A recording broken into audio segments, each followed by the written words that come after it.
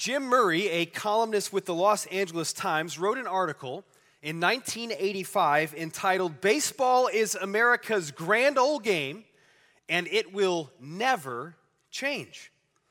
Chicago baseball fans, whether you're a White Sox, anybody? Any White Sox? Or a Cubbies, might feel that the phrase "it will never change" applies to their hopes for wins, but that's because you all have wounded psyches and you need some serious help, right? As best I can tell, after reading the article, he meant the phrase "it will never change" in two ways. Baseball will always be America's game. Football, soccer, basketball won't displace it from our hearts, and baseball, the game itself, will never change. And in one sense, in the 120 or so year history of baseball, it's been resilient. You know, we still watch 9 guys take the field. We still hear the crack of that ball off the bat. We still hold hot dog in hand while singing "Take Me Out to the Ball Game," leaving no question about which ball game we're referring to. However, in another sense, Murray's article, blinded by nostalgia, doesn't face the brutal reality that baseball is a game that's changing. And that was happening prior to him ever writing that article nearly 30 years ago. For instance, after Roger Maris broke Babe Ruth's home run record in 1961, baseball responded to the growing success of hitters by increasing the strike zone, giving an advantage to pitchers. Batters lost power through the 1960s, making 1968 what they called the year of the pitcher. Only one batter that year had a batting average over 300. Major League Baseball had to self-correct, had to change again, so they lowered the pitching mound. In the years prior to 1968, the pitching mound was higher, giving the pitcher the major advantage. He was literally throwing down at batters. But in 1969, they brought the mound down, introducing a level playing field. Change upon change, things have accelerated since then. Increasingly high contracts led to mathematicians bringing their calculators into the dugout to figure out what low-cost players had the greatest probability of future wins. Costly public mistakes and embarrassing calls by umpires led baseball into using instant replay to manage the human element of the game. There's even, in recent years, been a pseudo position added to baseball. As left-hand batters are tearing up defenses, a strategy called the shift now moves the shortstop or the second baseman into shallow right field in order to cover the spot where lefties tend to hit. And so if you're a left-handed batter, you better hit harder to another spot, or you better learn how to bunt, or you better become ambidextrous, for goodness sakes, because otherwise your days in baseball are over. How has "baseball will never change" become a game of such significant changes? Well, the good old days of baseball are changing as a result of tracking a trend, noticing a pattern, and then responding to it. That, in a nutshell, and illustrated by the concrete example of baseball, is what our summer series, Trending Now, Christ and Culture, is all about. In this series, we're seeking to isolate cultural habits, patterns, and trends in order to see them for what they are and respond appropriately to them. And if we do this task well as Christians, we'll have an opportunity to shape our culture. So the big question is this: how do we get perspective on the direction of our culture as Christians, and then how do we engage it? For 9 weeks, we're going to be looking at some of the major cultural trends that we face as Christians living in the 21st century in America. We're going to explore technology, humanitarian efforts, family, marriage, generosity, church dropouts, persecution, life itself, and today, celebrity culture. Now, we've invited a whole host of speakers to help us do this summer. They come from a wide variety of backgrounds, and they're from all over the place, and they're going to be helping us to navigate this fascinating territory, helping us to understand and evaluate these trends, and then actually put together our responses to them.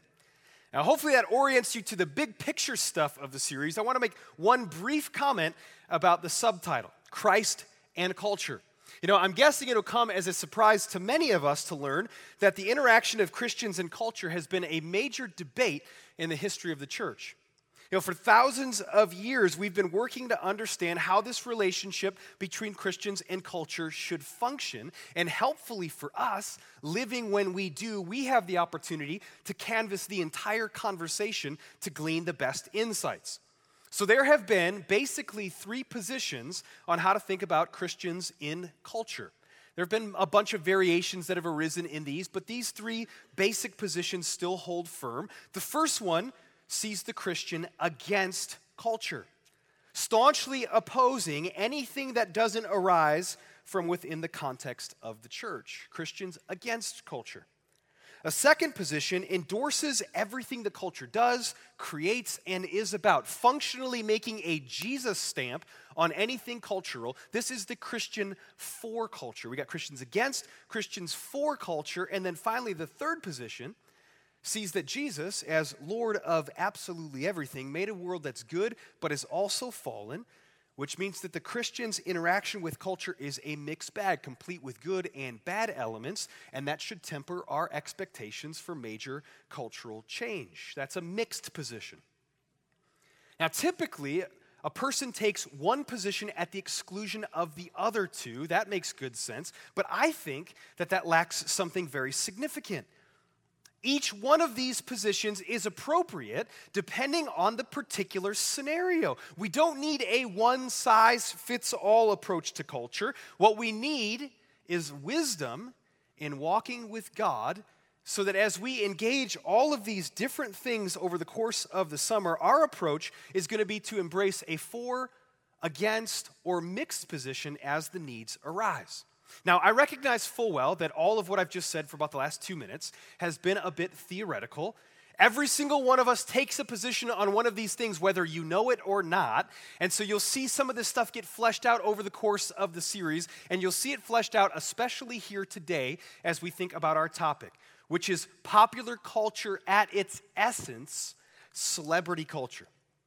So make your way in your Bible to Acts 14 if you brought one with you, and to the notes section of your weekly welcome, where you'll notice the title for this message. I've called it Celebrification, a 6-syllable fun word to say. We're all going to say it together. Ready? Celebrification. It feels good coming off the tongue, doesn't it? I didn't make that word up. That is a legit word that describes the moment when a profession, a field, or a discipline has risen in prominence so as to have well-known people or well-known products. When that happens, that company or whatever it is celebrified. They've gone through celebrification. Now, believe it or not, an entire culture, an entire society can experience this phenomenon. American culture as a whole has been celebrified.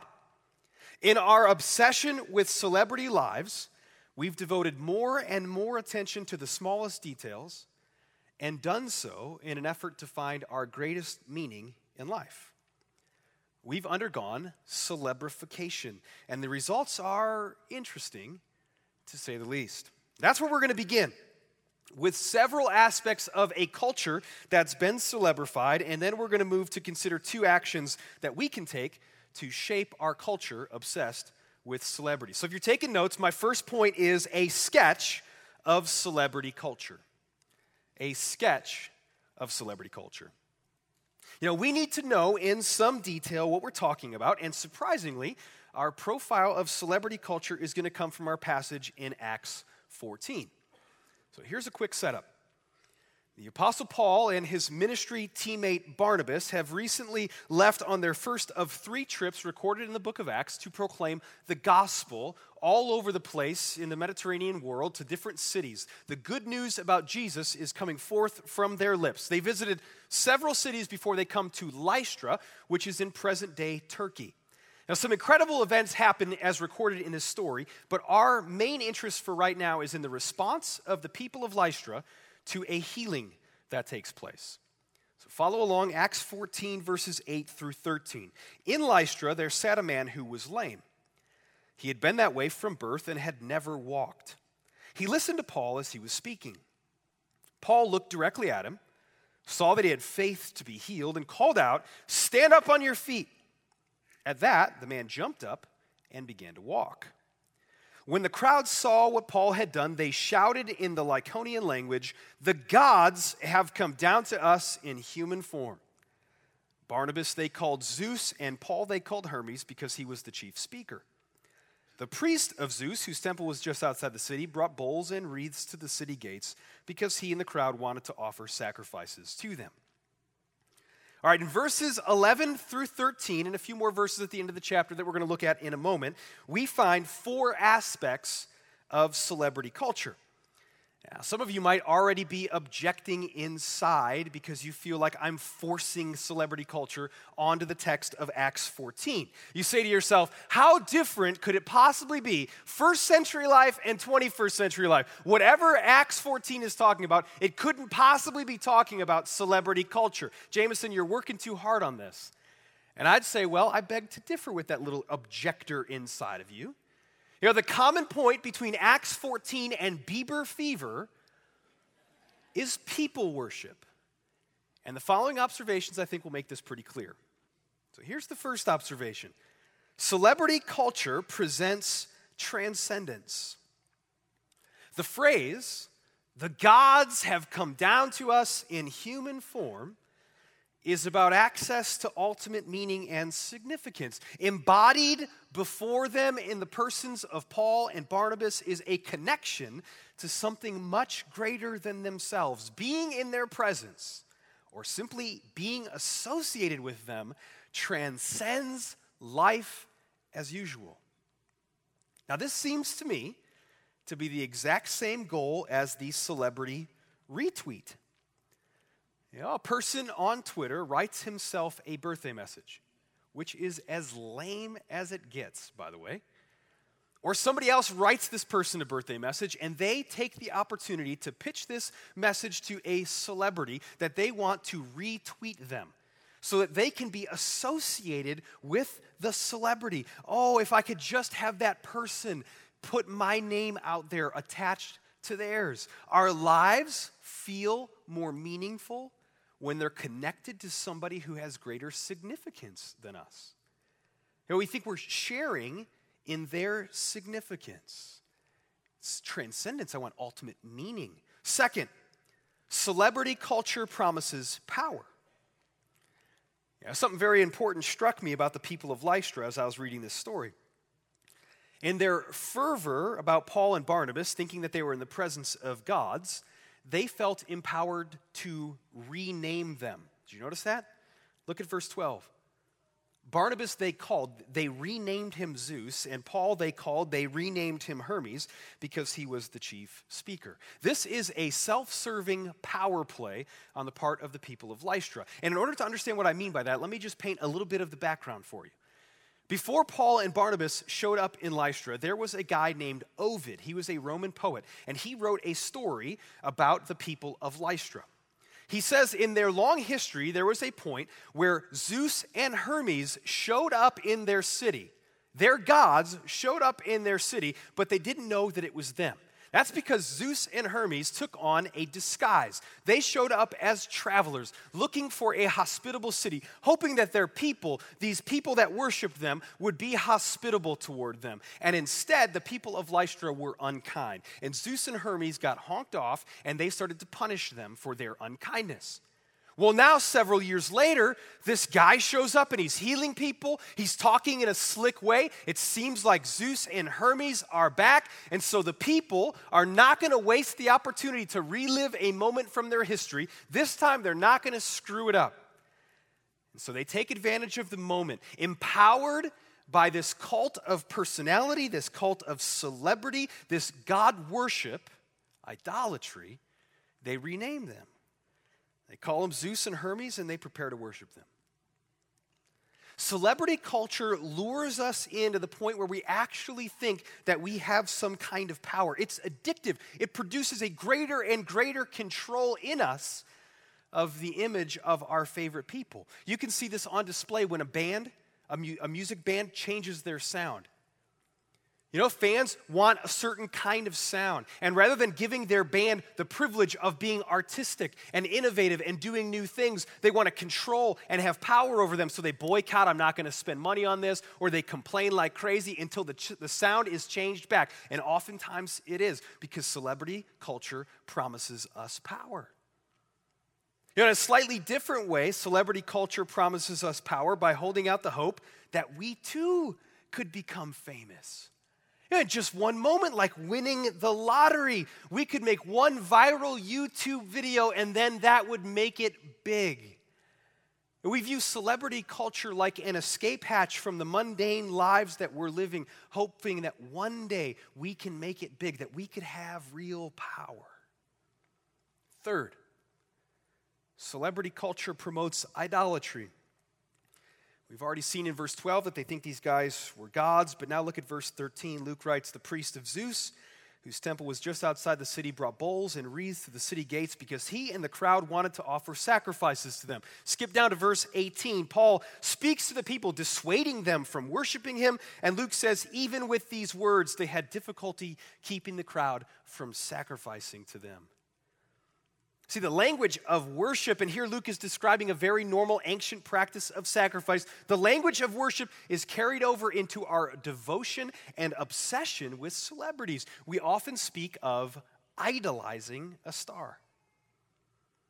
In reflecting on the influence of Oprah, this author wrote several years ago to her audience of more than 22 million, mostly female viewers, Oprah has become a postmodern priestess, an icon of church-free spirituality. Very interesting. One woman said this, those of us who are fans, we use these celebrity lives in ways that transform our own. That's transcendence talk.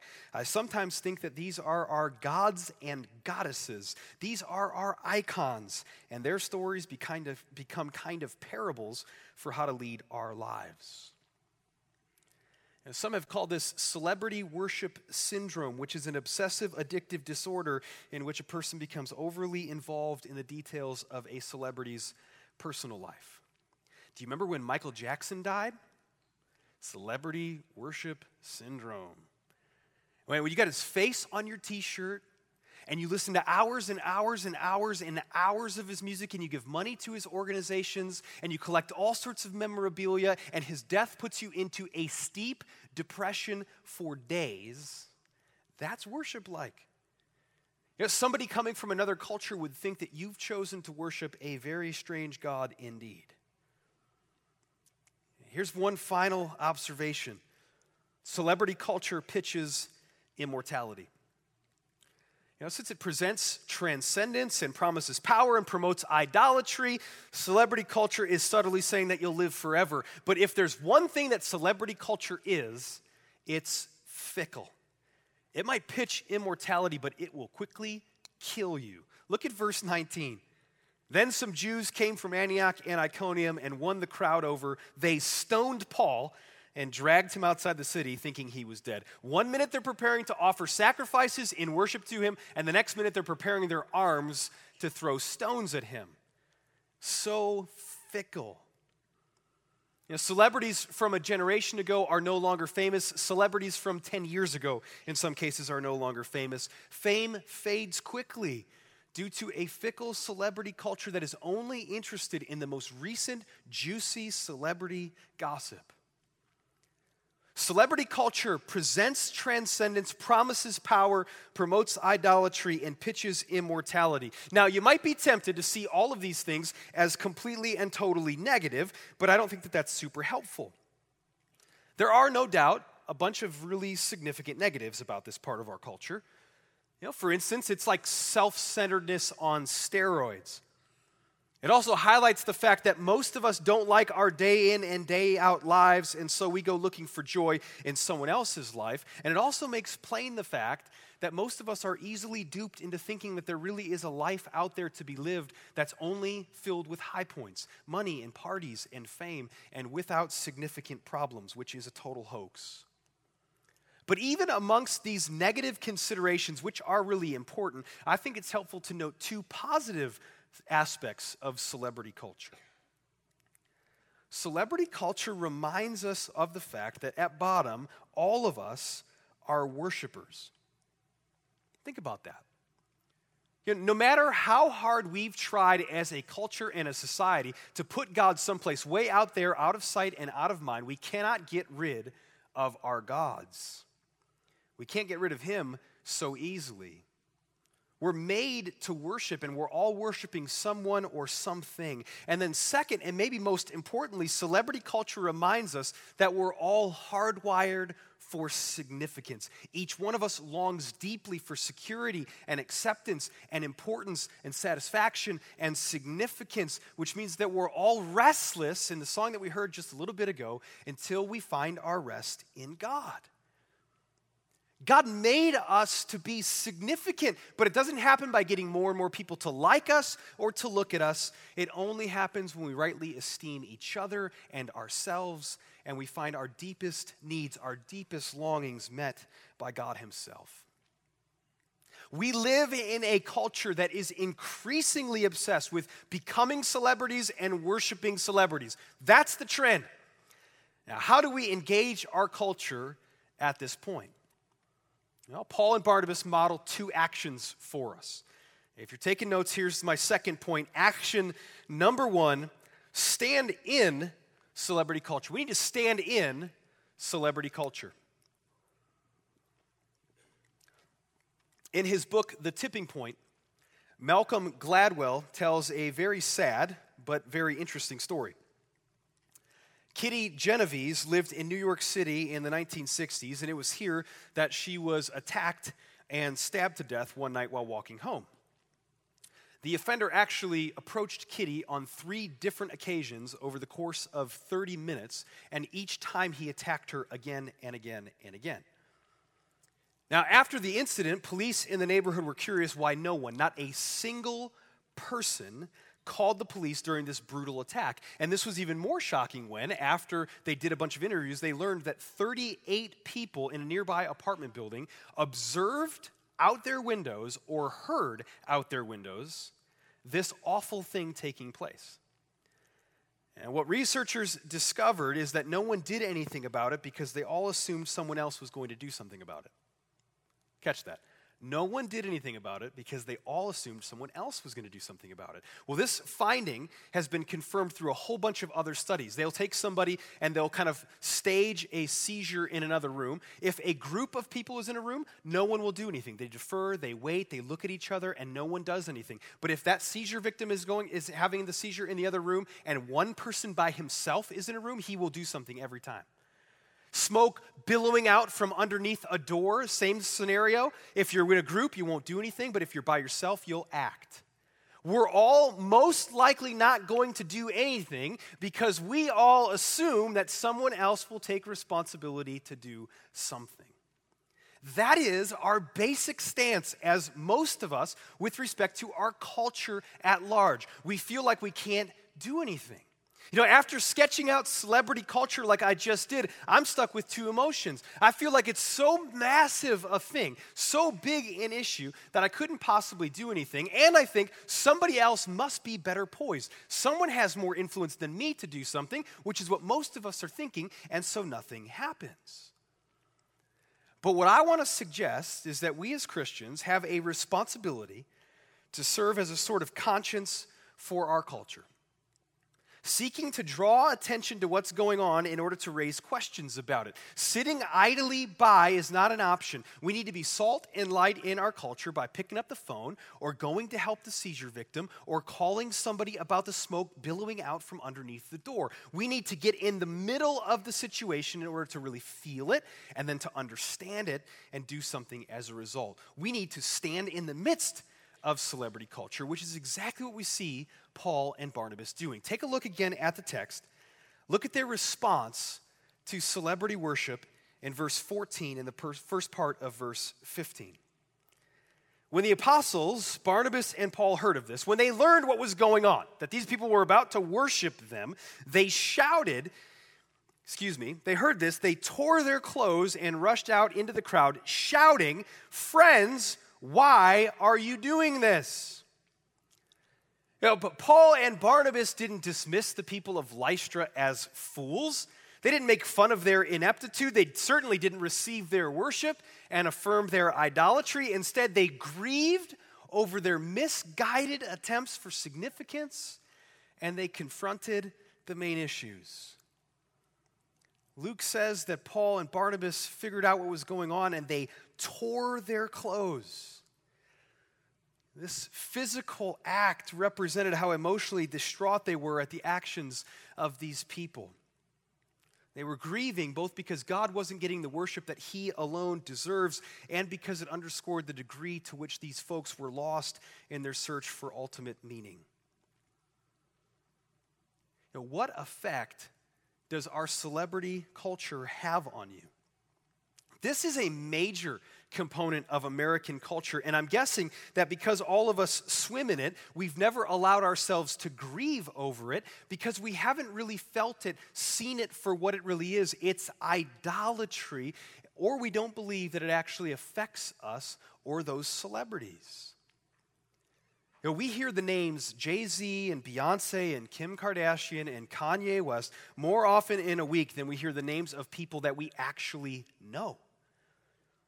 You know, we're more interested in the development of the royal child than we are about kids around us in our own neighborhoods. Living vicariously through these people, hoping that it amounts to some lasting joy in our lives, should grieve us, and it should make us emotionally distraught. And when we've actually grieved over it, we might be moved to engage the insanity, to shout, as we're told Paul and Barnabas did, to get the attention of this dazed and confused mass, and then to ask them this wonderful question: why are you doing this? I have a friend who had a "why are we doing this" moment just a couple weeks ago. He and his daughter went to a local restaurant where they were hosting a Frozen event, where they were going to have Anna and Elsa there hanging out with kids and whatever at this restaurant. Okay, so he goes to this thing, and he said it was very clear that the restaurant was completely underprepared for all of the people who were going to show up. He said it wasn't like just a couple hundred people. It was maybe thousands of people there to see Anna and Elsa. And the plan was for them just to walk around the restaurant while all of these people were eating, and you might be able to catch a picture with them or whatever. So all of these kids are in this super duper long line waiting for hours in these costumes, hoping for a picture or a hug or a minute to meet them, whatever. Parents are also in line, getting more and more and more frustrated about how long this is all taking, and fights are starting to break out. Now, this is where my friend had the "why are we doing this" moment. Because this is what he realized. We're waiting in line for hours and hours to see costumed impersonators of animated characters that aren't real. Why are we doing this? Why are we obsessed with the lives of other people while we neglect the responsibilities that God has given to us? Why are we devoted to reading every quote and every stat from our favorite sports star, but we're uninterested in the comments of the people that we spend most of our lives with? Why are we doing this? Yeah, this question is a gift that we as Christ followers can give to our culture obsessed with celebrities. When our friends are in the midst of gossiping about celebrity nonsense, we can simply say, "Why are you so interested in this?" Not as a way to berate them, but as a way to express interest and to seek to understand and to actually draw the conversation down to the stuff of our deepest longings that we all have and we're all trying to meet in some way. Now, one quick aside to this point. You know, if you are a person who wants to be a conscience in our culture in this respect, then we can't be wrapped up in it ourselves. If celebrity worship is a part of your life, then we need to ask the same questions of ourselves. Why am I doing this? And then we need to repent of this before Jesus and deal with it with him. Because we have a responsibility to stand in the midst of our culture in order to really understand it and really grieve over the idolatry of it. Let it affect us, and then seek to expose it by asking that question: what are we doing in order to see the deepest needs? stand in celebrity culture. Action number 2, speak to celebrity culture. Paul's words to these people are really simple, but they're incredibly profound. They've grieved, they've confronted, they've shouted, they've asked this question, why are you doing this? And then Paul speaks up. Follow along the rest of verse 15 and then all the way through 17. Paul says, we too are only human like you. We are bringing you good news, telling you to turn from these worthless things to the living God who made the heavens and the earth and the sea and everything in them. In the past, he let all nations go their own way, yet he has not left himself without testimony. He has shown you kindness by giving you rain from heaven and crops in their seasons. He provides you with plenty of food and fills your hearts with joy. Paul makes several brief points in this mini speech, and I cannot overestimate the importance of the first thing he says. In fact, this is the whole ball game for actually being able to undermine the influence of the trend of celebrification. Paul says, we too are only human like you. We too are only human like you. This is the equivalent of saying we put our pants on one leg at a time just like you do. Now, there's a Saturday Night Live skit that's become famous due to the need for more cowbell. You've seen this a million times. This band is infatuated with a producer who might lend his credibility to their sound. He might lend his credibility if they could lay down a good track. And so they're stoked that he's interested in them. In fact, they're borderline hysterical. And one of the band members, his name is Bobby, he says, I can't believe Bruce Dickinson digs our sound. And in an effort to calm them down, Bruce Dickinson, the producer, responds, easy guys, I put on my pants just like the rest of you, one leg at a time. Except when my pants are on, I make gold records. That's funny, guys. That's really funny. A celebrity is no different than any other human being. Did you hear that? A celebrity is no different than any other human being. In fact, most of them are famous just because they're famous. They haven't done anything noteworthy. A celebrity is no different than any other human being. Now, I want you to imagine for a moment that you got to meet one of your top favorite kind of people, celebrities. Get that person in your mind. You're going to spend a day with that person. You get to hang out with that person. Would it make you nervous to think that you'd have to figure out what you're going to say, or you have to figure out what you're going to act, how you're going to act, how am I going to be around this person? How much difference does it make when you just think about the fact that this person is a human being just like you? In fact, this person is no different than the person that you're sitting next to in church right now or near in church right now. No different. Paul says we're only human like you. It's his first simple but very important remark, and it's a comment that we should keep on hand when we have the opportunity to speak into celebrity culture, because it could helpfully shift things out of celebrity idolatry. Believe it or not, I've used this line myself on a couple of occasions. Speaking in front of a lot of people, and that being translated by video to other campuses. Sometimes I'll be at another campus, or I'll be at a coffee shop or a restaurant, and someone will walk up to me and say something like this, I kid you not, wow, it's really you. A real celebrity in our midst. No. Celebrity culture can even infiltrate its way into church culture. We can even contribute to it in some ways. Unless we're constantly saying, as I know only too well, and the people who know me well say, I am only human just like you. Paul makes this sobering statement about his own humanity. And then he says this. We are bringing you good news, telling you to turn from these worthless things to the living God.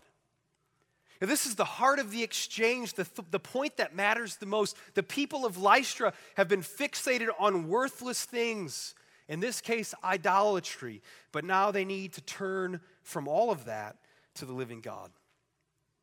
We don't get the full report of what Paul said to these people, but he calls this good news because it's the message about how Jesus is the God who actually did come in human form to redeem them from their idolatry and to call them to proper worship. Paul calls them to repent and to worship the one true living God. And then he goes on to describe him, and he says wonderful things about him. He says, the living God who made the heavens and the earth and the sea and everything in them. In the past, he let all nations go their own way, yet he's not left himself without testimony. He's shown you kindness by giving you rain from heaven and crops in their season. He provides you with plenty of food and fills your hearts with joy. Paul and Barnabas confront their culture with the Creator, the one who made everything and sustains everything and provides for everything, the one who gives joy to creatures far and wide. And this emphasis on the Creator accomplishes two things. It underscores the fact that Paul and Barnabas are clearly not gods because they could never be responsible for God's huge creative work. And it draws attention to the fact that as humans we become what we worship, for better or for worse. In the case of the people of Lystra, they were bound to become like Zeus and Hermes. Their gods were obsessed with power and randomly punished people who didn't meet their every need. And as a result, their people would become power hungry and self-serving and ultimately paralyzed by fear. What you worship, you become. But Paul and Barnabas wanted them to become like the living God, gracious, creative, kind, providing for them. And as a result, they could become like him. What you worship, you become. That's the message that our celebrity culture needs to hear. People can't do what God does. People aren't perfect, but God is. People aren't continually faithful, but God is. People don't endure forever, but God does. Celebrities fail, but God doesn't. We need to speak to our celebrity culture, witnessing to the true living God, calling for a response to the good news about Jesus and serving up reminders that celebrities are just humans like me and you. Now, as I wrap things up, I want to invite our worship leaders to join me as we prepare for communion. And I'll close by saying this. The best strategy that we have for shaping our celebrified culture as Christians is to grieve over it, to really allow idolatry to grieve us, and then to question the impulses that tie all of us to it, and then to engender the kinds of qualities that God himself has shown us.